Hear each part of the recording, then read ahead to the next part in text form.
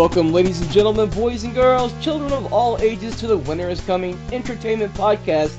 I'm your host, Razor, and I'm here with Dan Selke and Corey Thone, and we're hoping that Corey Smith will join us later. Alright, so let's get right into it. HBO has announced and confirmed that we're getting a Game of Thrones prequel that is not Blood Moon. And Dan, let's talk about it really quick. It is House of the Dragon. How excited are you for this? I am at a 7.5, David. I'm pretty good. Oh, that's pretty neat. God, last week it really, honest to God, was a crazy week for news because there was that crazy panel Benioff and Weiss did to kick off the week, and I was like, this will be the big story for this week. And then they left Star Wars, and then Blood Moon got canceled, and then House of the Dragon got announced, and then HBO Max revealed all its things. Like, God, it was absolutely... If you work in what is the Game of Thrones news business, which does exist apparently, it was a pretty crazy week. I thought it was very smart, by the way, that they canceled the one prequel, the 1,000 Years Ago, Naomi Watts, Starman Richardson thing, and then people were freaking out about it. And then, like a couple hours later, they were very smart. They changed the narrative, and they're like, "But not only are we ordering a prequel all about the Dance of the Dragons, we are ordering it straight to series. Like, there's no pilot. Yeah. Like that's huge. I think. Like we're going to see this show. Like, this isn't a wait for a pilot, and it might be good or bad, and we approve it. This is happening. Like, we're getting a season, and I honestly don't know if that's a good idea or a bad idea. And I'd be curious to hear your guys' thoughts. Like, are they doing what they should have done in the first place and getting the Game of Thrones thing out there? And it is a good story, The Dance of the Dragons. I mean, it's complete. That's nice. We are not going to be waiting on source material for it. Or are they going into it too fast? Are they rushing to stop the bleeding from the Blood Moon cancellation by ordering a full season of something brand new? That, to be fair, I do want to watch pretty badly, because I do think it's a really good story. Probably the best story in George R. R. Martin's prehistory, which is very extensive. So, What do you think, David and Corey? I was gonna ask. Okay, so Thone, when this happened, I saw a lot of tweets from a lot of people that are kind of in the business. People who write for other sites and for different news sites and stuff, and they were freaking out, going, "Yeah, this is HBO stopping the bleeding by going full series with an untested show." What do you think about that, though? Like, I'm kind of in the middle here. I'm very excited that we're getting a show about the House of the Dragon, and they picked a time period where there's a fuckload of dragons. This isn't just like 3 dragons like we had on Game of Thrones. Like, there is a lot. We could call it a fuck ton of dragons. So, what do you think about this, though?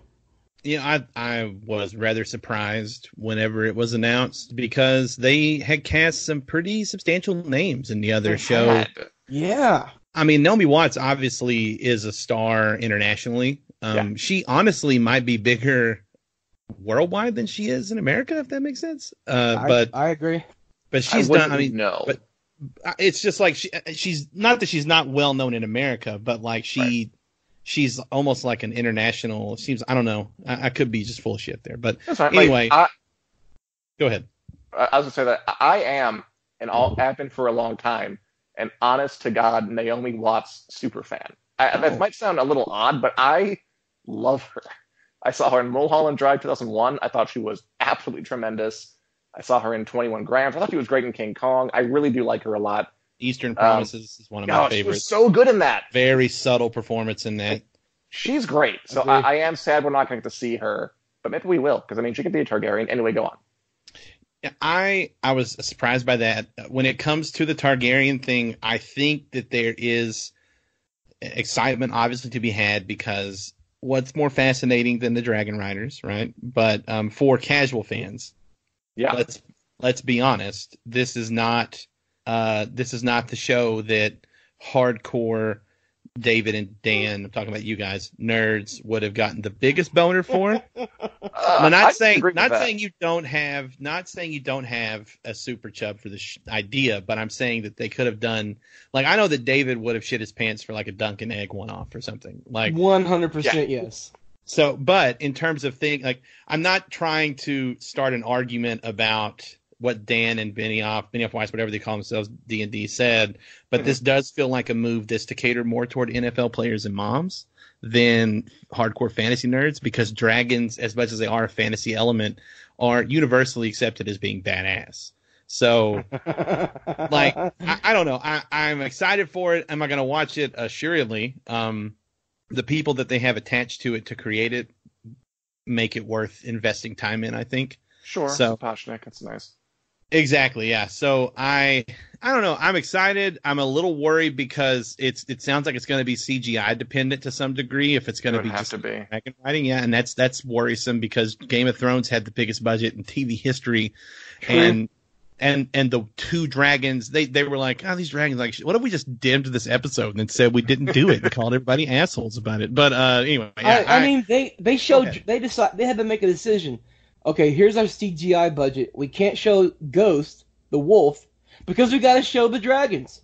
So, you're right. There's a fucking... I mean, you could say that they do have a lot of dragon know-how, probably more than any studio in history at this point to make dragon stuff. And I mean, I do disagree with you, Corey, a little bit about hardcore people not having a boner for this story. I mean, honest to God, when I heard they were doing prequels, I figured this has got to be the one they do, because I know that you're not a hardcore boner having super fan for the series, but David, would you agree with me that, like, the Dance of the Dragons, it's just the most TV ready, like, from the jump. It has a great large cast of characters. It has a lot of well-defined events. Like, it has a lot of things that you could just write into a climax of episode 9. They would just fit in there perfectly. It has like a good mix of characters. It has two sides. That's so crucial. We're not going to be waiting for the Winds of Winter to, like, be completed. Like, this story is, for better or worse, like, it has a beginning, middle, and end already. And it's full of, like, drama, betrayal, sex, violence, like, good TV stuff. It just seems so obvious. I need someone to clip out. David, I guess you can do it. Just Dan saying sex, and that's going to be my text tone. Like, there was so much passion in that. Like, you're turning me into a believer. Like, I haven't heard you. It's a really passionate story. Yeah, I mean, like, we could, like, say what happens, but we'd be here for a while. Just, I will say, I was genuinely surprised when they didn't go for it first. I was like, really? Thousands of years before? Okay, like, untested? Like, and I do really think that it's the kind of story that will appeal to newcomers because it's so kind of easy to get into, and, it has a lot of, like, the betrayals and dynamics that made Game of Thrones a success. Yeah. But also, it's a story that hardcore people want to see a lot, I think. Yeah, and if you're a casual fan, you can just slide right into the show, because let me tell you what they chose. Because, the House of the Dragon, they could have gone with Aegon the Conqueror coming to Westeros. They could have gone with his son, Maegor the Cruel, fighting the Faith Militant. They could have gone with a whole bunch of different timelines. But what they decided to do is they chose the Dance of the Dragons. Because it's the best story. Yeah, it's the best story. You've got two sides. It's the longest story. You got the Greens versus the Blacks. The Greens versus the Blacks. Mm-hmm. You've got so you're gonna have people standing for like Aegon II, and then Rhaenyra Targaryen. Yeah, Rhaenyra Targaryen. Nettles is going to be a folk hero. I'm calling it now. Oh, people are gonna fucking stand Nettles so hard. Zendaya should play her. I'm telling you right now, and we're just so gonna Dreamcast this and put it out there.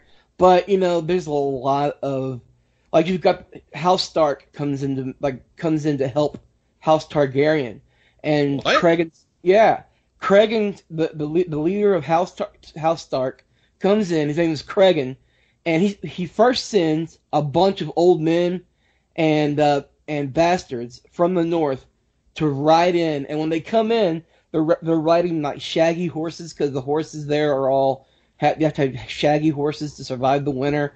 So they come up in rusted mail and dented armor, and they lead. They're like the lead of the army attack. They always lead the attack, and their leader is a I forget House.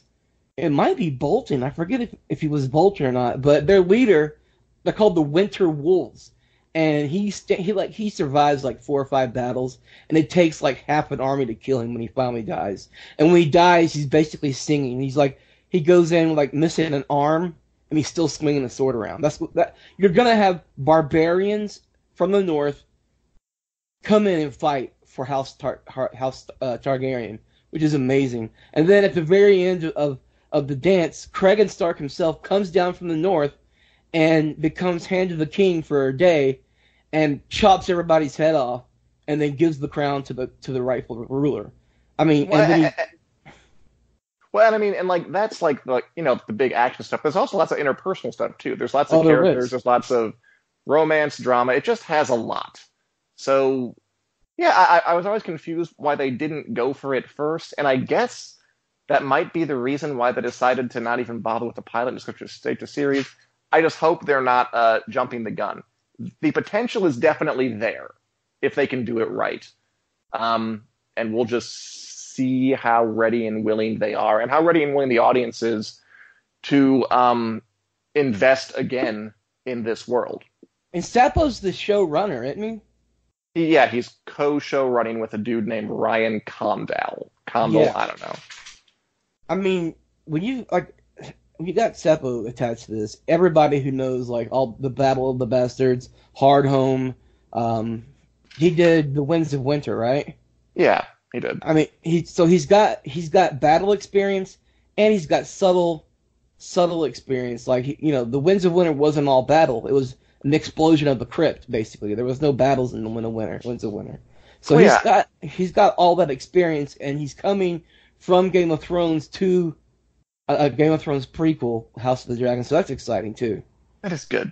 They'll have to hire, I think, a writer's room that's probably it's not going to be like 2 people and they're the only writers on it. I'm guessing it's going to be a little more traditional. But I mean, I don't know. We'll see. We'll see how it goes. I'm calling it now. I'm calling it now. You're going to hear news when they announce the writers room, because I agree with you that Brian Cogman is going to help out. Even though he's doing Lord of the Rings, I'm sure he's got time to come over, because this was his idea first, wasn't it? Yeah, this was Cogman's idea. Martin worked on it, and then they shelved it. Again, just the intrigue angle is interesting to me, because this idea was shelved. Cogman left to go join Amazon, and then apparently they took it off the shelf, were like, this is fine, and they ordered it straight to series. So there have to be things that happened on like a business level that we don't know about, because obviously somebody's mind was changed. Yeah. So that's our House of Dragon news. We're excited for it. Be on the lookout for our Dreamcasting article that I myself am going to put out there. And I would love to hear all of you guys that are listening. I'd love to hear your ideas on who would play who. If you got time, the Fire and Blood. This is based on George R. R. Martin's book Fire and Blood. It's not a big long book that takes you forever to read. It's an easy read, and it's it's not a typical Martin book, so you can get through it pretty quick, and that way you can familiarize yourself with this show. I wonder when they're planning on I wonder if they're shooting for like a 2021. That would be the earliest. It can't possibly be 2020. The show would be too big. I agree. Yeah, the ensemble cast in this show is going to be amazing to watch. I cannot wait to see the news that's rolling in. So-and-so is going to play this guy. So-and-so is going to play that guy. Yeah. I can't wait. It's going to be exciting. I wonder how bad that other pilot was, or just like why they canceled it exactly. Oh I don't know. God, we'll never know. Me. You don't think HBO will ever? Like, there's not like a inside source of somebody that's going to tell, like, Variety or the Hollywood Reporter. Like, I want to know exactly why they canceled this pilot. Because you're right. Just like the first Game of Thrones pilot, we probably will never, ever see this pilot. HBO took that away. My business idea is they should put the failed Blood Moon pilot on a DVD with the failed Game of Thrones pilot and just sell it, and I would buy it. And so would a lot of other people. Everybody, just take my money now. I would buy it. Take all the money. All right, so let's move on to our main topic for the night, and it's Watchmen Episode 3. Yeah, we didn't record last week. I think we're doing the podcast every other week now. And I don't know, Phone, the second episode really I don't know, the second episode was just a good episode. It wasn't like I don't know. I wasn't too much into it, but I watched it and I enjoyed it. But episode 3 really blew my hair back. Even though I shaved my head, it blew the stubble out. So, Phone, give me what your thoughts on episode 3. Mine's the opposite. I thought episode 3 was boring. What? What? Episode 2 was better. Yeah, 3 was probably my least favorite episode so far. Ooh. Why? Tell me why. We'll start off. This is going to sound shitty. I really can't remember everything that happened in it. I know that there was a lot of Gene Smart telling a bad joke about other heroes to the void that is Mars. I don't know. I felt like it was a lot of setup, which is needed, obviously, in early, episodes of a show like this. But I thought episode 2, where we got to see more of Lou Gossett Jr.'s character, we got more of Sister Night and his interactions, found out the reveal about her lineage, found out the clan thing hidden in Nash Bridges' closet. There was just Nash Bridges. I just felt like episode 2 was more. I don't know. Episode 2 also, I think. No, that was episode 3. It's all running together in my brain. Episode 3 did have the stuff with the suicide bomber at the funeral, which was a pretty tense scene. 3, yeah. Yeah, but overall, I think that and I'm annoyed at episode 3, and let me tell you why. HBO or whoever was like, hey, what we should do is we should just pretend that Jeremy Irons isn't Ozymandias for 3 episodes, and then have this moment that's like, look at this big reveal, and it's like, motherfucker, we've known that since before the first episode. Like, who else would he be? But the continual killing of clones is something I'm interested in seeing more about. I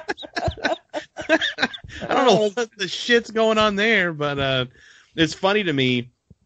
They talk about Dr. Manhattan has lost his humanity or whatever else, but it's pretty clear that Ozymandias has never had any.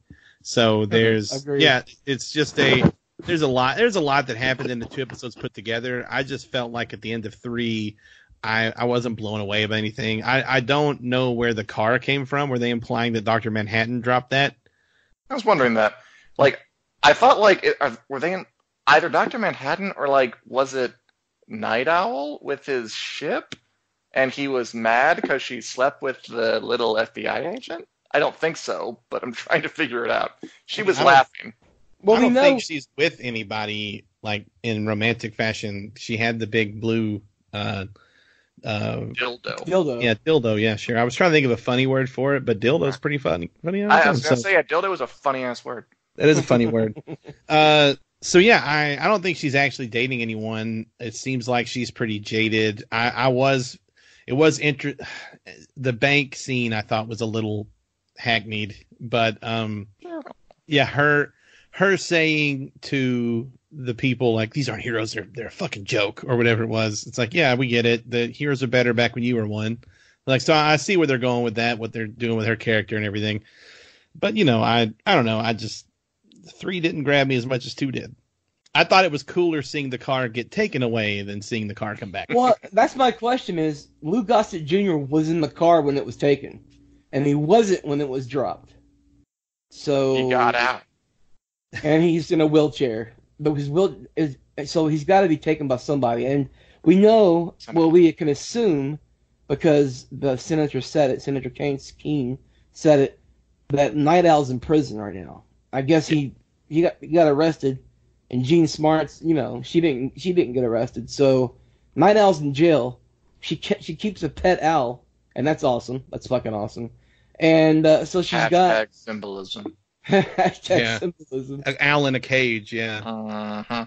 And I mean, honestly, it looks to me like she flipped and became a snitch or something, and kind of a Catch Me If You Can, DiCaprio kind of way, and is, probably betrayed the Night Owl to stay out of prison herself or something, and she hates herself for it, maybe? I don't know. So. Well, if you guys follow along with the Smith's here. Pedia. Oh, hello, Corey Smith. Nice of you to join us. Corey Smith. What's up, guys? How are y'all? Okay. All right. Of course he sounds like that. Smith, fuck off. What's wrong with it? Are you in a tunnel? Are you doing a wind tunnel test? What's going on with you? Did you Am I plug? cutting out, or do I just sound shitty? You sound shitty. Did you plug a string with a can on it into your computer and expect that to work? Are you making a phone call with a rotary phone? It does sort of sound like you're 6 feet underwater. This is what Gene Smart's character sounds like to Doctor Who. Dr. Manhattan. Dr. Manhattan. I say Doctor Who because Who's I don't a know where god. he is. Dr. Manhattan. Dr. Manhattan. This is what it sounds like talking to Mars. So, thanks.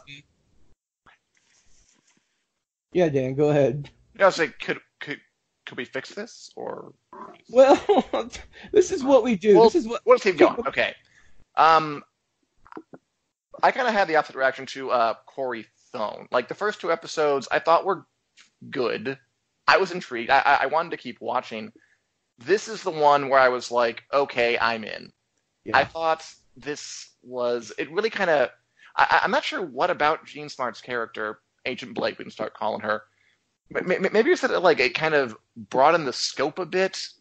So now that I understand more of like the sides of this, or opened it up a little bit, that now I see more of the world, that I'm like, okay, now I want to know more. I thought she was tremendous. I didn't think it was so much that she thought that heroes of her day were better. I read it as more, she's disillusioned with the whole idea of masked heroes, which if you read the comic, is, she would have plenty of reason to be. Right. Her father being the comedian and him being a complete asshole, and Ozymandias, the hero, basically committing a multi-million genocide on people. I thought she played it really well. I loved the sense of humor she brought to it. I loved her conversation with Looking Glass, where she just kind of stares him down. And I like how she picked seeds out of her teeth in his mask. That was good. That's pretty funny. And he just kind of he folds to her. That was great.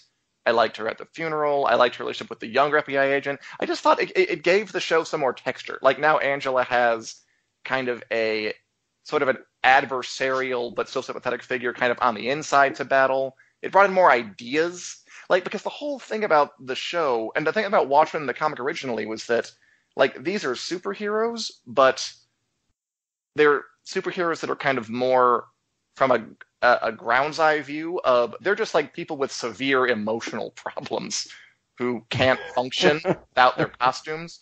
Like, Night Owl can't get it up unless he's in a costume. It's true. Ozymandias is a megalomaniac who, feels secure and like he can kill most people in his costume.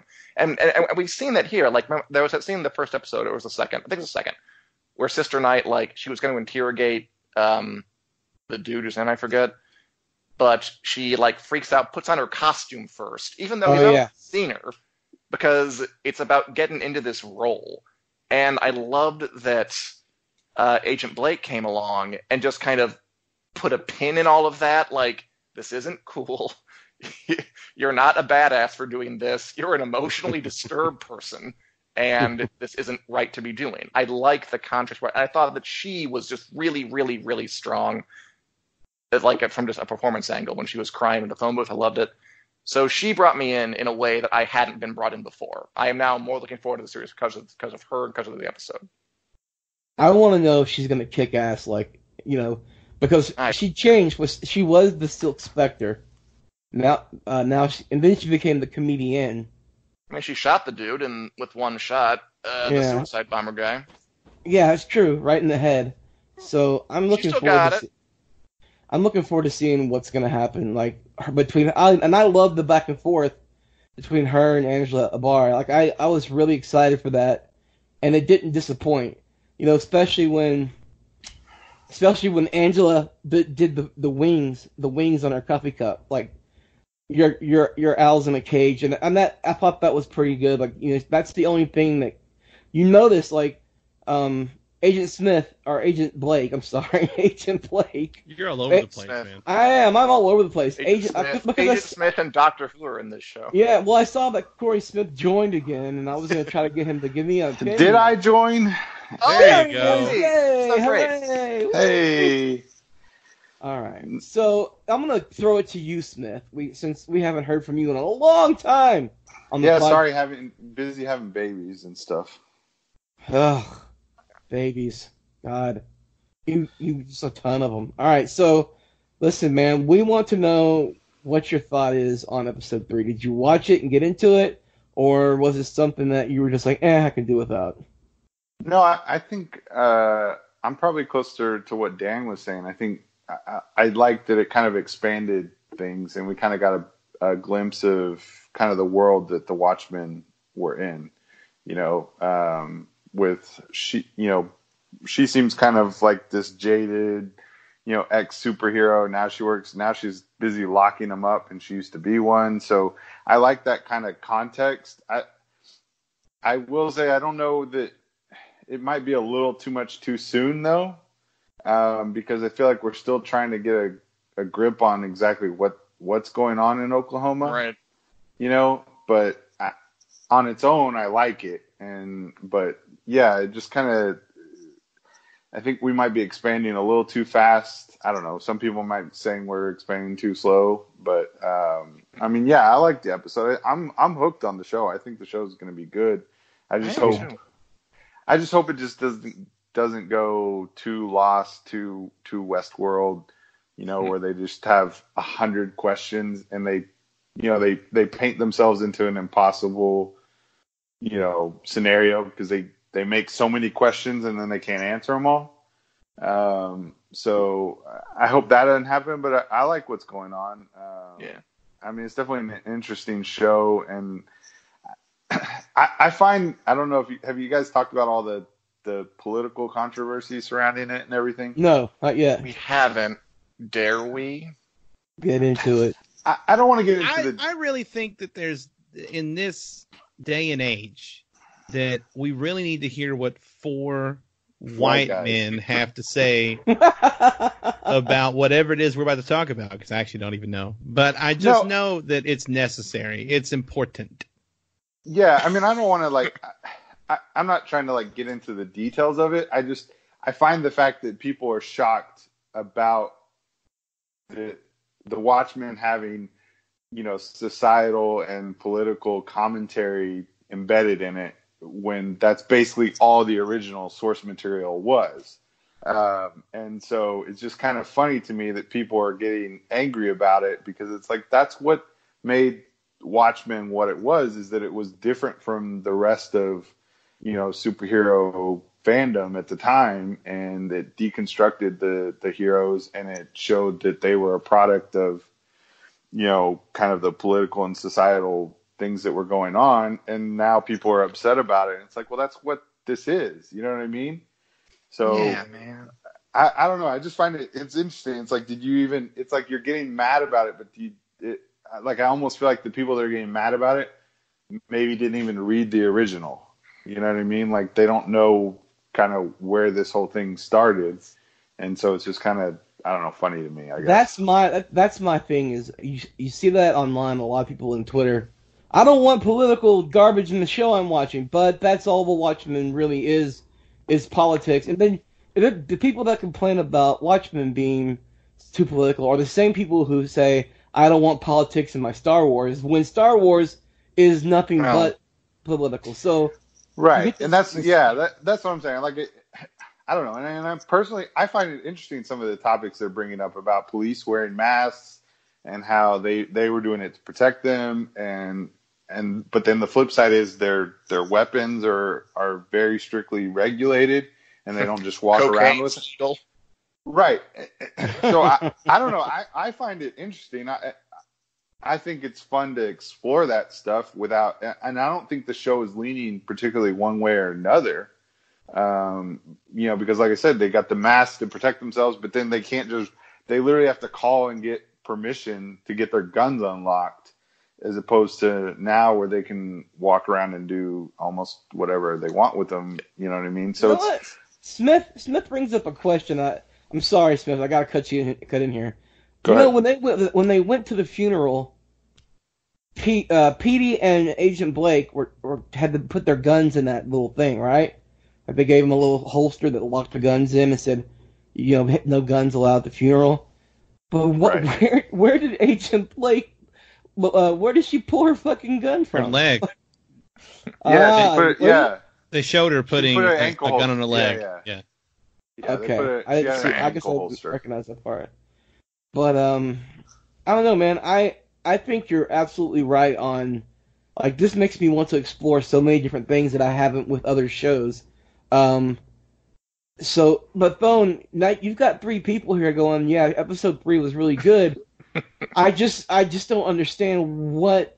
I mean, like, okay, so you enjoyed episode 2. We didn't talk about it. What is there something particularly that stands out to you in episode 2 that didn't make you really like episode 1 or 3? It's not that I didn't like episode 3. I just thought it was the worst of the 3 episodes so far. I mean, it's a bad thing. Not every episode can be, Hard Home or whatever, right? So this was like episodes 1 and 2. I felt did a lot of world building, and episode 3, which I'm a huge fan. Like honestly, that's my shit. That's why I got into Game of Thrones in the first place, was because of the world building that happened in that show, and that's why I love like when I look at the shows that I truly love, it's shows that build an environment for their characters to operate in. When I'm talking about The Wire or Boardwalk or Justified or whatever, like their characters extend beyond the people. You have Baltimore, you have rural Kentucky, you have Atlantic City, and now with Game of Thrones, you had Westeros, and then with Watchmen, you've got this alternate reality U.S. that has real events that then build up to a split in a timeline to create this universe. So that's why I think I was so into it. And then episode 3 wasn't as much about that as much as it was introducing some more characters. And which is fine. Again, Agent Smith, if you will, was she's going to be a great character because Jean Smart's playing her. So I don't have to worry about that shit. Like it could be the worst thing in the world, and Jean Smart's gonna crush it. So, absolutely. I don't know. The episode to me, it was strictly character, like introducing more layers to his character, which is fine. It's going to be I think in that regard, it's going to be an important episode when the season's over, but it's not going to be the one that I look back at and go, like Dan said, I was hooked in episode 3. I was hooked in the first 10 minutes of the first episode when they used the Tulsa riots as a jump off point for that was the next world. Yeah. And maybe it's because I'm such a history nerd and I knew about it. Like they even showed like the National Guard like doing shit, and I'm like, wow, this show's really just. This show might not be good, but I'm gonna ride the wave because this is a really ballsy jump off point, and it's a lot of the little things I think in episode 2 as well that really stood out to me was the way that the show. This is what I think HBO does better than maybe any network when they let showrunners create. Is how do you say this guy, Damon whatever Lindelof? Yeah, you're right, Lindelof. He's writing this show on the assumption that we're smart enough to figure some shit out on our own. Yes. And when they started talking about red for raping, however they say it. Redfordations? It's reparations that President Redford gave out. Yes. Like that's whatever the slang word those yokels uses, for example. Like at first, I just thought that was a dumbass racist kid from a dumbass family that was saying something wrong. But then like later on, other people referred. It took some time for that to click on what it was. And then in episode 2, we get to see what they were talking about with like if your ancestors were part of the race riots and like lost their property, you're entitled to compensation for that, or if you have mesothelioma. So there's a that is such a real world thing, like such a real world. That's a conversation right now. That reparations is a real conversation that has been really in the forefront this year, and it's just like that world they're building is so fascinating to me. The least fascinating part of it right now, at least as it is the stuff that happened in the book, which is what episode 3 kind of leaned on. Was a lot of stuff about the Watchmen. Originally, we were talking, Silk Spectre and Night Owl and all that. Like it's built upon a lot of that stuff in the past, which I know is going to be important, but I was just so into those first 2 episodes and the world they're building, I guess.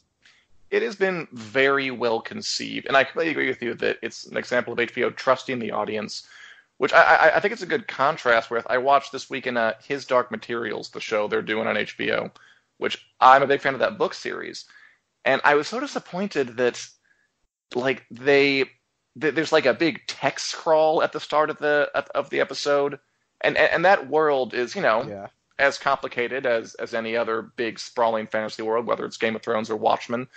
And I thought, how much cooler would this have been if they just like let us find this world as it went on, as Watchmen has the confidence to do. And I've definitely been impressed with how well conceived it's been so far. I have a plot question. Oh yeah, I can ask you guys. Yeah, what is it? Keene, Senator Keene. So do we think that was a false flag operation, him getting attacked, just so we can be a martyr and give a speech, or what? I do not trust him at all. I 100% think that he's connected to the 7th Cavalry.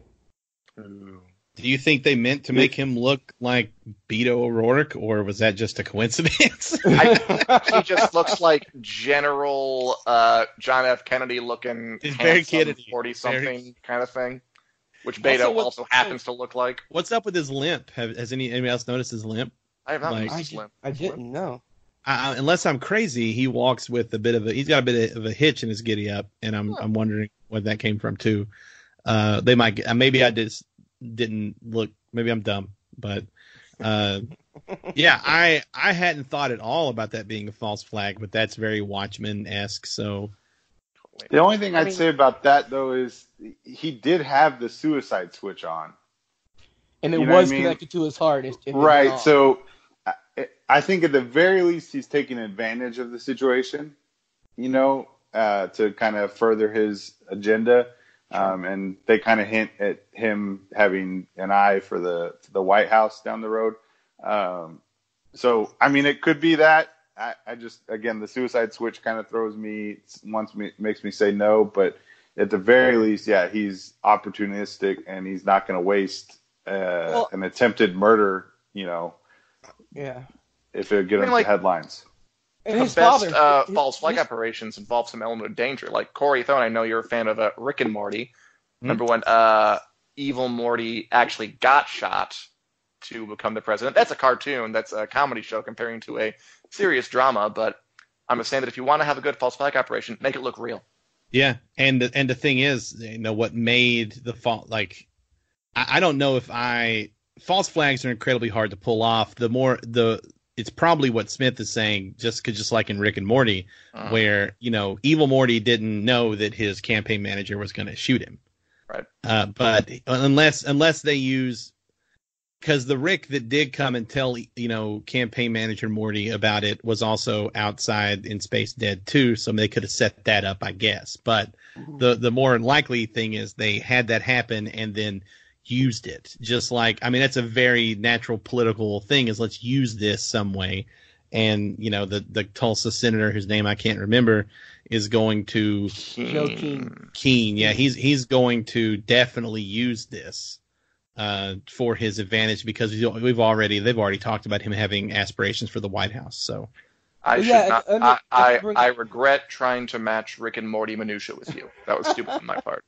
No, it was a great comparison because I can't think of another show with such a direct correlation of a false flag against a political candidate. So, well, I was reading more into Keene's character, and if you look, and this again, guys, and people listening to this, you have to check in every Sunday or Monday. I think they update it on Sunday night after the episode. PDpedia.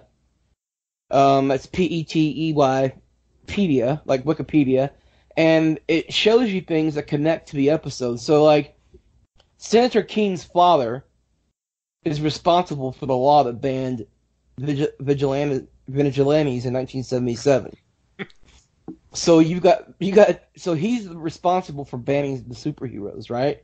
And then his father is, and then there's a letter on PDpedia from his father to the police chief, Judd Crawford, who got hanged. He was the letter talks about, you know, that picture from the second episode. The episode's name is actually the picture of the painting. So let me see if I was wondering that. What was this Yeah. episode's name about? Because the last I got two it. were both pretty clear. Oh, so 2 was like martial feats by Comanche Right. warriors or something like that. Horsemanship, martial feats of Comanche horsemanship. That's the name of the Yes. painting that was And then- hanging in Cropper's house. First one was Oklahoma. Right, and then this one was she got killed by space junk or something like that.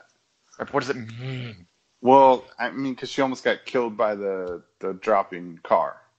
Oh, is that it? There's no like deeper pun or something. I don't I think think so. I was going for she got killed by space junk because he had that big blue dildo, and we all know that Dr. Manhattan's in space. So there you go. But we don't know who's Bam. picking up cars with magnets and dropping them. So we don't know what's going on there. So Yeah. but there is a theory. There is a theory on Reddit that I really, Dan, you and I talked about this today. There's a theory on Reddit that says Dr. Manhattan is keeping Ozymandias or Adrian Veidt on Mars. And if you look at the first episode, I think they showed the TV screen. It's in the trailer for the series. Dr. Manhattan has a castle that looks exactly like Ozymandias' castle in the show. So what the theory is that Dr. Manhattan is using an alternate reality on Mars and keeping Adrian Veidt there, and that's why he's sending up his clone to try to break through. I think he's trying to get back to Earth. That's what the theory is. Bone, you're big into theories. What do you think about that? So, I'm not gonna lie, I got a text message that I was reading when you were talking because I assumed you're gonna throw it to Dan because I just got done talking a lot. So, right. Well, Dan, you and I talked about it. So, you think the theory holds up? I think it's a good theory too, but go ahead, Dan.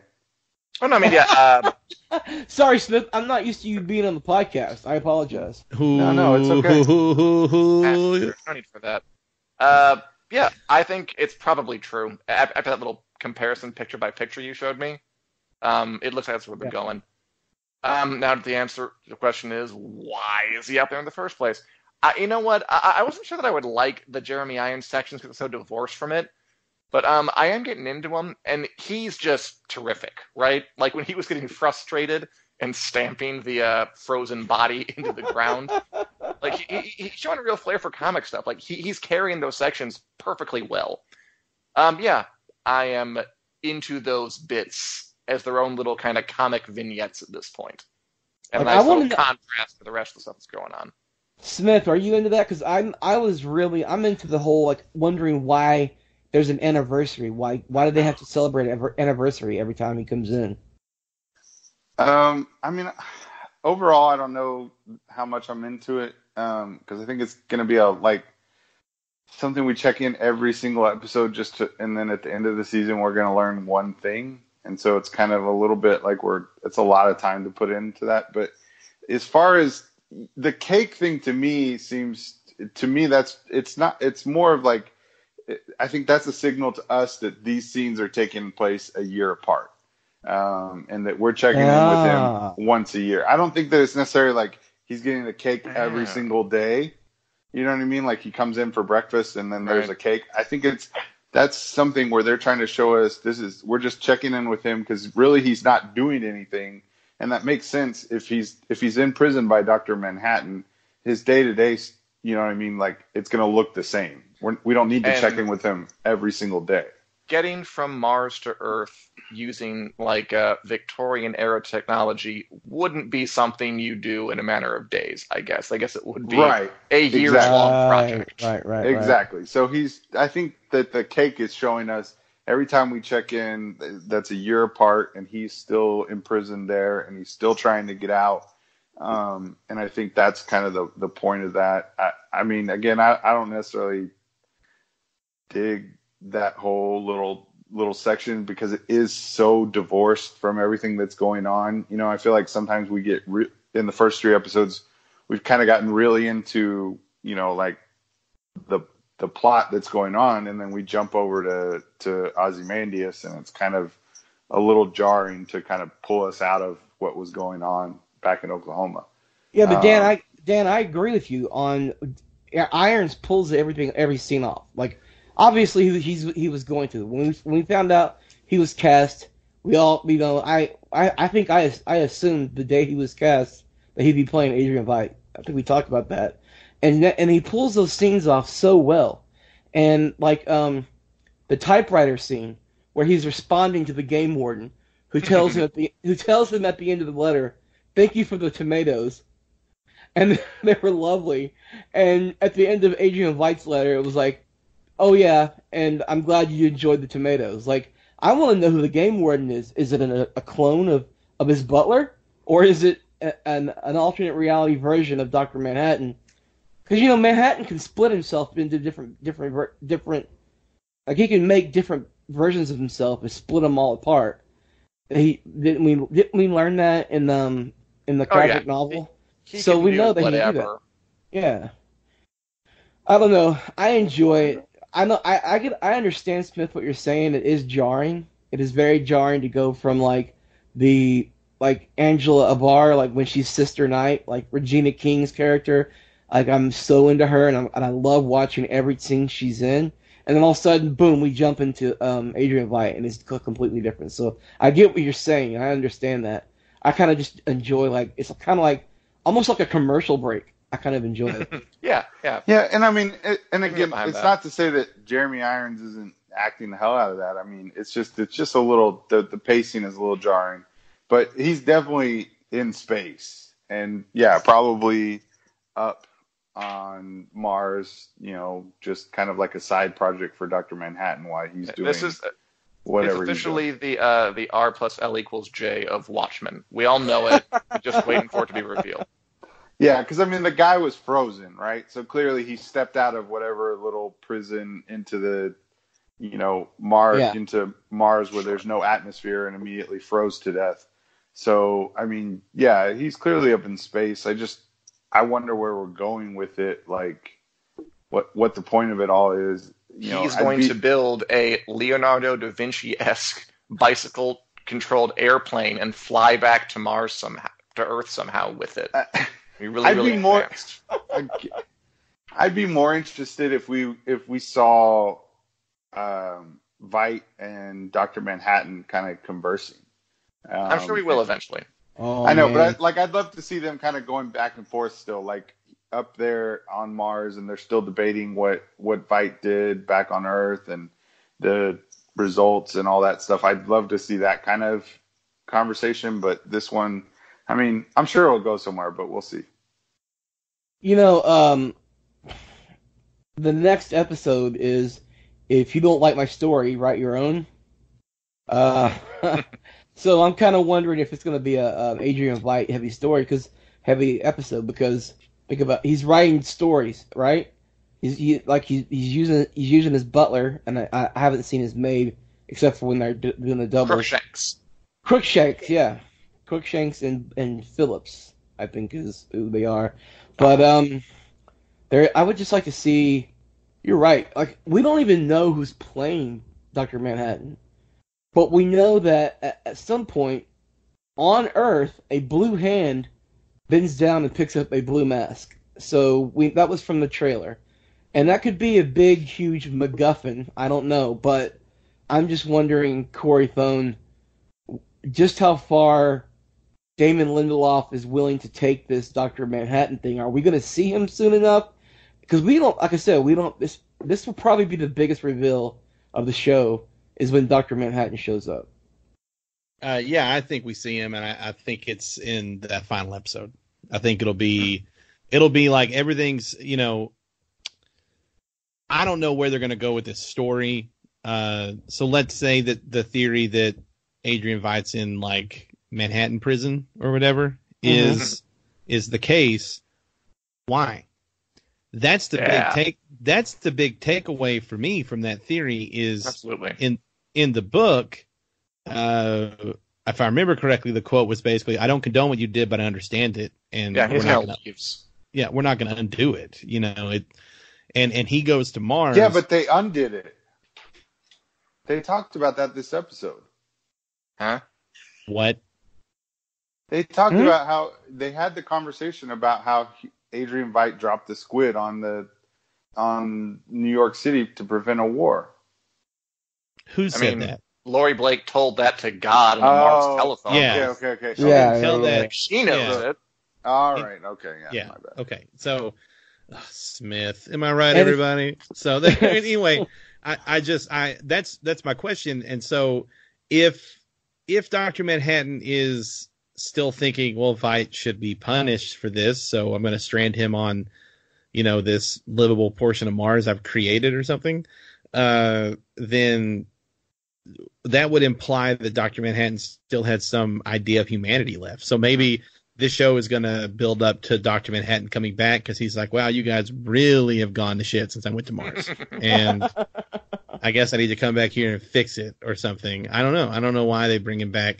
But I'm interested in, I do think that we see him this season. And I think that if we're going to talk dreamcasting here, Jack Black.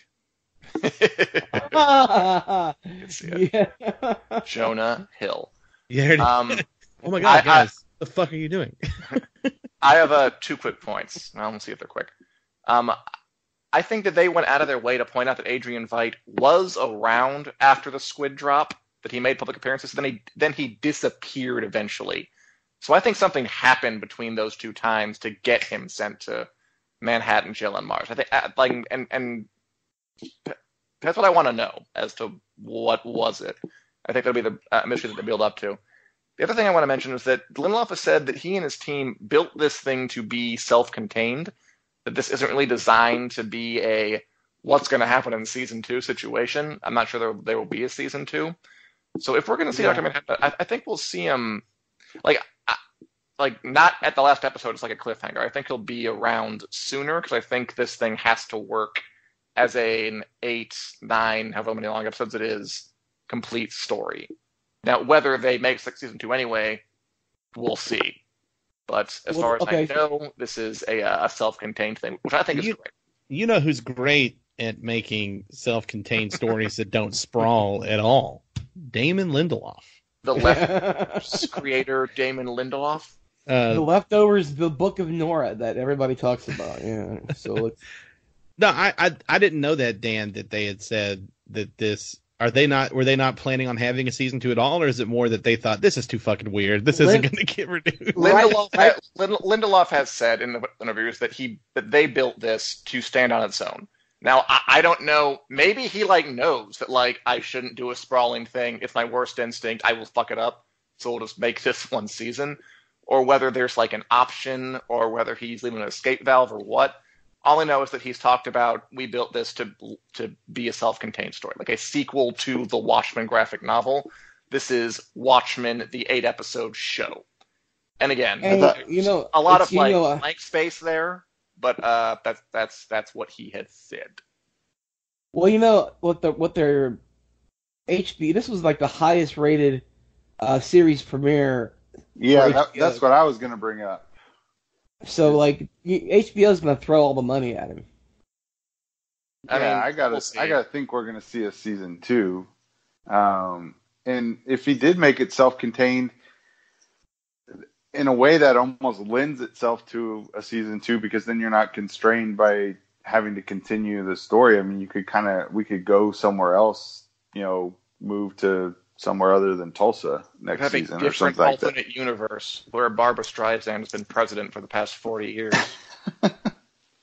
Well, actually, I've been hearing from some people that got advanced episodes to review, that episode 6 is going to be like transformative. Like it's going to be amazing. Like people, like when they watched episode 6, they were telling me, "Oh my God, I want to tell you about it. It's so amazing, but I can't." Like I don't mind spoilers. People, I tell them all the time, just tell me spoilers. It helps me write articles anyway. Tell me spoilers. And I was told that they did not want to tell me about episode 6, that I needed to see it for myself before. I know what happens.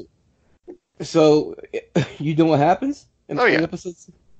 So you that person. My sources talked. Our common friend told you, didn't she? Anyway, yeah. So like, the title of episode 6 is The Extraordinary Being, B-I-N-G. So that could be Dr. Manhattan's entrance into this episode. So I don't know. There's a lot of like episode 8 is a god walks into a bar, and we all know. So you know there are a lot of. And what did Agent Blake say in the joke, that she said Dr. Manhattan was a god. So Dr. Manhattan being a god, talking to God, that was part of the joke. So, you know, a god walks into a bar in episode 8. I think he comes in halfway through the season. I don't think you introduce Dr. Manhattan in the finale. I don't think you do that. I think there's too much fanfare, and there's too much excitement being built up to see who plays him and what he's going to do in the season. Am I wrong? Anybody? Jump in. Well, now that I know it's only 8 episodes, I think and that it's No, supposed to there's be more than 8. Oh, I There's more thought than Dan 8. said it was just 8. I thought there was 10. I thought 8 it was or 9 or 10. I'm not really sure. All I know is that Okay. it's supposed to be self-contained. But Okay, if it's 10, I think episodes, it's 10. if it's 10 episodes and it's supposed to be a stand on its own season with a complete arc that maybe leaves something for a season 2 possible, but is its own arc, then I'm gonna say episode 8. End of episode 8, we'll see Dr. Manhattan on Earth, and then you'll have 9 and 10 to deal with that. What if Adrian Veidt is working on a way to make himself Dr. Manhattan? What if he's trying to do that? I mean, he already found a way in the novel to disguise his actions from Dr. Manhattan and to replicate his like aura or whatever you want to call his energy field. So that would make sense. He fancies himself Dr. Manhattan's equal, even though he's not. So, Right. yeah, I wouldn't be surprised. FYI, it is 9 episodes 9. between. I see. Yeah. Well, Wiki's got 9 episodes, but just are you going off of what Wiki has, Dan? Yeah. Well, maybe they don't, because for a while there was only 8 episodes that were on here, and they just added 9. So maybe We have no idea. How we'd many have no episodes idea. There are We're probably 18. We're just hanging it all out here, talking about big blue dongs, but Dr. Manhattan. So And that's a magnificent being. All right, ladies and gentlemen, that's it for this week's episode. well, listen, I don't know, unless you guys have any really just like hot takes about episode 3 that you want to talk about before we wrap this episode up, jump in at any time you can. So I think that is pretty exciting. Smith, you missed our talk about House of the Dragon, so I'm gonna give you a little bit of time to tell us what your opinion is. What are you excited for House of the Dragon? Yeah, I mean, I kind of take myself out of it. I would have been excited for kind of any era of the show just because I love the mythology. But I think, I'm sure y'all talked about this, but my testimony from the beginning was I always thought the Long Night was a really odd choice for the prequel series, just because I think it was going to look so incredibly different from what fans liked about Game of Thrones. So I think House of the Dragon is going to look a lot more similar while being different, different characters and, different things going on. Obviously, a lot more dragons, but still similar enough that people will enjoy it. So I'm excited about it. I mean, the Fire and Blood, I mean, there's a lot of crazy stuff that goes on in there. The Targaryens are, even the good ones are just wild and crazy and have all kinds of things going on. So, and then if they build up to Dance of the Dragons, obviously, that's kind of a nerd's wet dream, all the dragons fighting. So I'm excited. I think it'll be a little easier for them. I don't know how they're going to get the budget. I mean, all the dragons. I mean, all we ever heard about during Game of Thrones was how much Drogon was eating up the budget for basically everything else, right? We talked season every 4 years. We talked about that, about how, that if dragons are that expensive, we're about to have like shitloads of dragons. Like the CGI was never like the highlight of Game of Thrones. So and that's fine. And that's fine. I mean, the CGI was never what I turned in for, and I don't think a lot of people. I think they made it good, and it was very well done, but it wasn't like this is what you're looking for as a visual spectacle. But yeah, so I'm excited. I think it'll be good. I mean, it's going to be obviously a few years before we get anything. I like the fact that Sapochnik is the one who's the co-showrunner, because Sapochnik, he was always one of the more solid Game of Thrones directors, and so I'm excited that he's going to, that they brought somebody that was experienced in that world and shooting that kind of stuff along, and he was one of the better directors. I kind of would have liked Cogman to be involved, but he went off to Amazon, right? Yeah. David has a wild theory that he'll make a surprise appearance and be back on the creative team. We'll see. I think you'll hear some news. I mean, yeah, he's got a deal. He's got his deal with Amazon is so he can create his own shows over there, like if he wants to. Yeah. But they put him on Lord of the Rings, which is a pretty big deal. I just don't know. Like, okay, so like Smith, you mentioned we won't see anything for years to come. I think that HBO there's nobody who markets anything better than HBO. Like they build up to shows that we will not see, and they start doing the marketing, and it's like anything. That's nothing that anybody can talk about except for what they're building up to. So like, season 8, the build up to season 8 was amazing, and so what I'm thinking for Game of Thrones is what I'm saying. I apologize I didn't make that clear. But so what I'm thinking is we're going to start hearing in 2020, probably halfway through, we'll start hearing people who's being cast. Maybe in early 2020, we'll see people who are being cast, and then we're going to start seeing news about filming news and blah, blah, blah. I think you're going to see House of the Dragon as an early 2022 series. 2020. See, I kind of think 2021, because this isn't, they've been working on it for a while. I mean, they were developing kind of all of them simultaneously, and George R.R. Martin kept saying that they weren't dead. They were still working on the other ones. So I kind of feel like we're going to start getting casting news early next year, and then that they're going to film over the fall and, kind of follow that typical Game of Thrones filming schedule. I think waiting to 2022 would be a big mistake. Yeah, I just don't see them waiting. Yeah, they're on a deadline here. I mean, I don't want to make this podcast run 3 hours long. I'll keep it short, but I mean, from what I understand, the way they're going to do the Dance of the Dragons is just to be clear, like there is more to this than just dragons fighting. Like there are a lot of scenes with people talking at parties, at weddings, at gatherings. Like I can see like the scene where Rhaenyra and Alicent Hightower come out wearing the red and the green dresses, being like a giant climactic moment, and all that is just two women in a dress. Like that's not going to take giant special effects stuff. I mean, I'd say 2021, even with dragon effects, which don't have to like be super duper crazy in the first season. I was going to say in the first season there won't be. They have to pay for. Yeah, the first season there won't be that much. It'll be more of like first season of Game of Thrones, where a lot of it's just building towards thing and not a Well, whole still- lot actually happens. There still will be tons of dragons because in Fire and Blood, to the build up to the Dance of Dragons, they're like every kid who's born into the Targaryen line, they get an egg, and they put the egg in the basket with each one, and so they're raised with their dragons basically. Rhaenyra, her dragon. I mean, and I forget all the names, and you're right, Dan. This podcast shouldn't go 3 hours long, but there is a lot to talk about in the Dance of Dragons.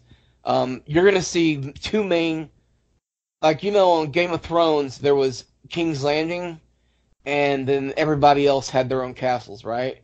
So like it was basically Winterfell and King's Landing in the last couple of seasons. We're gonna see a lot of action take place at Dragonstone, in and around Dragonstone, and you're going to see that like the different political drama between the blacks and the greens, and how each kid is born, and how each one how their succession to the line in the line of the Iron Throne, because the Iron Throne is there, and it's very much the drama is very much wrapped around the Iron Throne. Who's going to wear the crown? So I'm very excited to see this show, how it comes together. And the dragons are exciting because they're, even in the first beginning of the Dance of Dragons, there are dragon battles. Like the larger dragons, like even like Aegon's sister wives, they have a dragon. Who is it? I believe it's Visenya's dragon lives to the Dance of Dragons. It's like the largest dragon I've ever seen. Vhagar. It's not her? I think it's Vhagar. Vhagar. Vhagar is the name of the dragon. Because Meraxes gets killed down in Dorne. Yeah, and what's his name? Balerion doesn't live to the Dance of Dragons. He gets sick because he takes one of the Targaryens over to Valyria, and when he comes back, he's got like all this damage to him. Like he dies.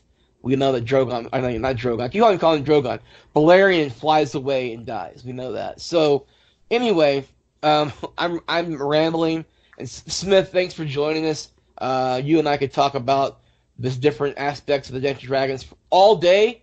So maybe in one podcast we'll just do that. We'll just ramble about Dance of Dragons. So if there's any let's wrap this up so we can call it good. Corey Smith, thanks for joining.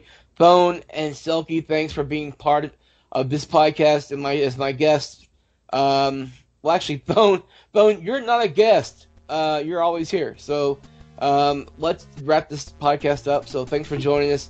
We'll talk about. I don't think we're going to do a podcast next week.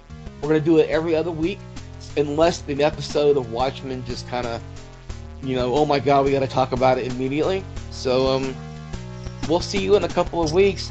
Let us know in the comments what you think about Dance of Dragons, and if you were watching Watchmen and you have some comments you want us to talk about, we'll give you a shout out in the next podcast. So for myself, for Dan Selkie, for Corey Thune, and Corey Smith, this has been Take the Back, Vlad Magulis.